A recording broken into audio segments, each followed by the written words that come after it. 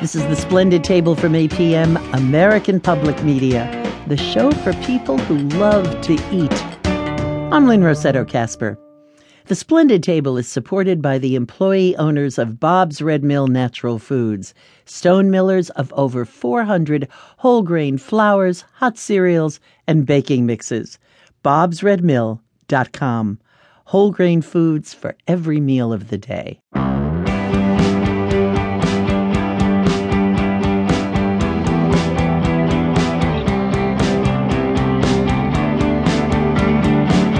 If you're on the prowl for the very best in your farmer's market, taste the place with a chef.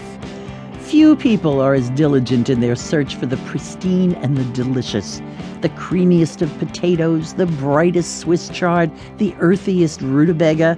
Chefs understand that farmers are the key. They're the real rock stars of the culinary world. Well, our own favorite rock star, Chef Mario Batali, has taken that idea and run with it with his new book, America Farm to Table. Mario, great to have you back. Always a delight to be basking in your golden aura. I love that line. We have to patent that or something. You can have it. I love it. All right. But, set up the book for us. Okay. Well, all of my books up until now have been about Italian cooking, whether restaurant or holiday or specific regional. And it occurred to me that what I really cook at home, although a lot of times influenced by Italian culture, is often just kind of American food that's tasty.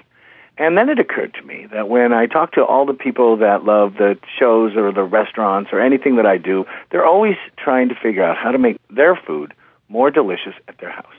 And often the first step is, yes, I'll start buying recipes. The second step is, yes, I'll be careful and watch and try to be really attentive. The third step is to buy equipment, like they want to buy the saute pan or the braising pan or the kind of knife. And it occurred to me that very rarely, outside of a white truffle or a specific kind of Parmigiano Reggiano, they rarely ask me where, I get my lettuce. And it occurred to me that the most delicious things that we make are often stuff that's grown in and around our world. And it's not necessarily fancy or hard to get. It's just a question of sourcing it. So with the idea of helping people make more delicious food at the home, right, I realized that I should introduce them to the farmers that are the most influential to me and my pals.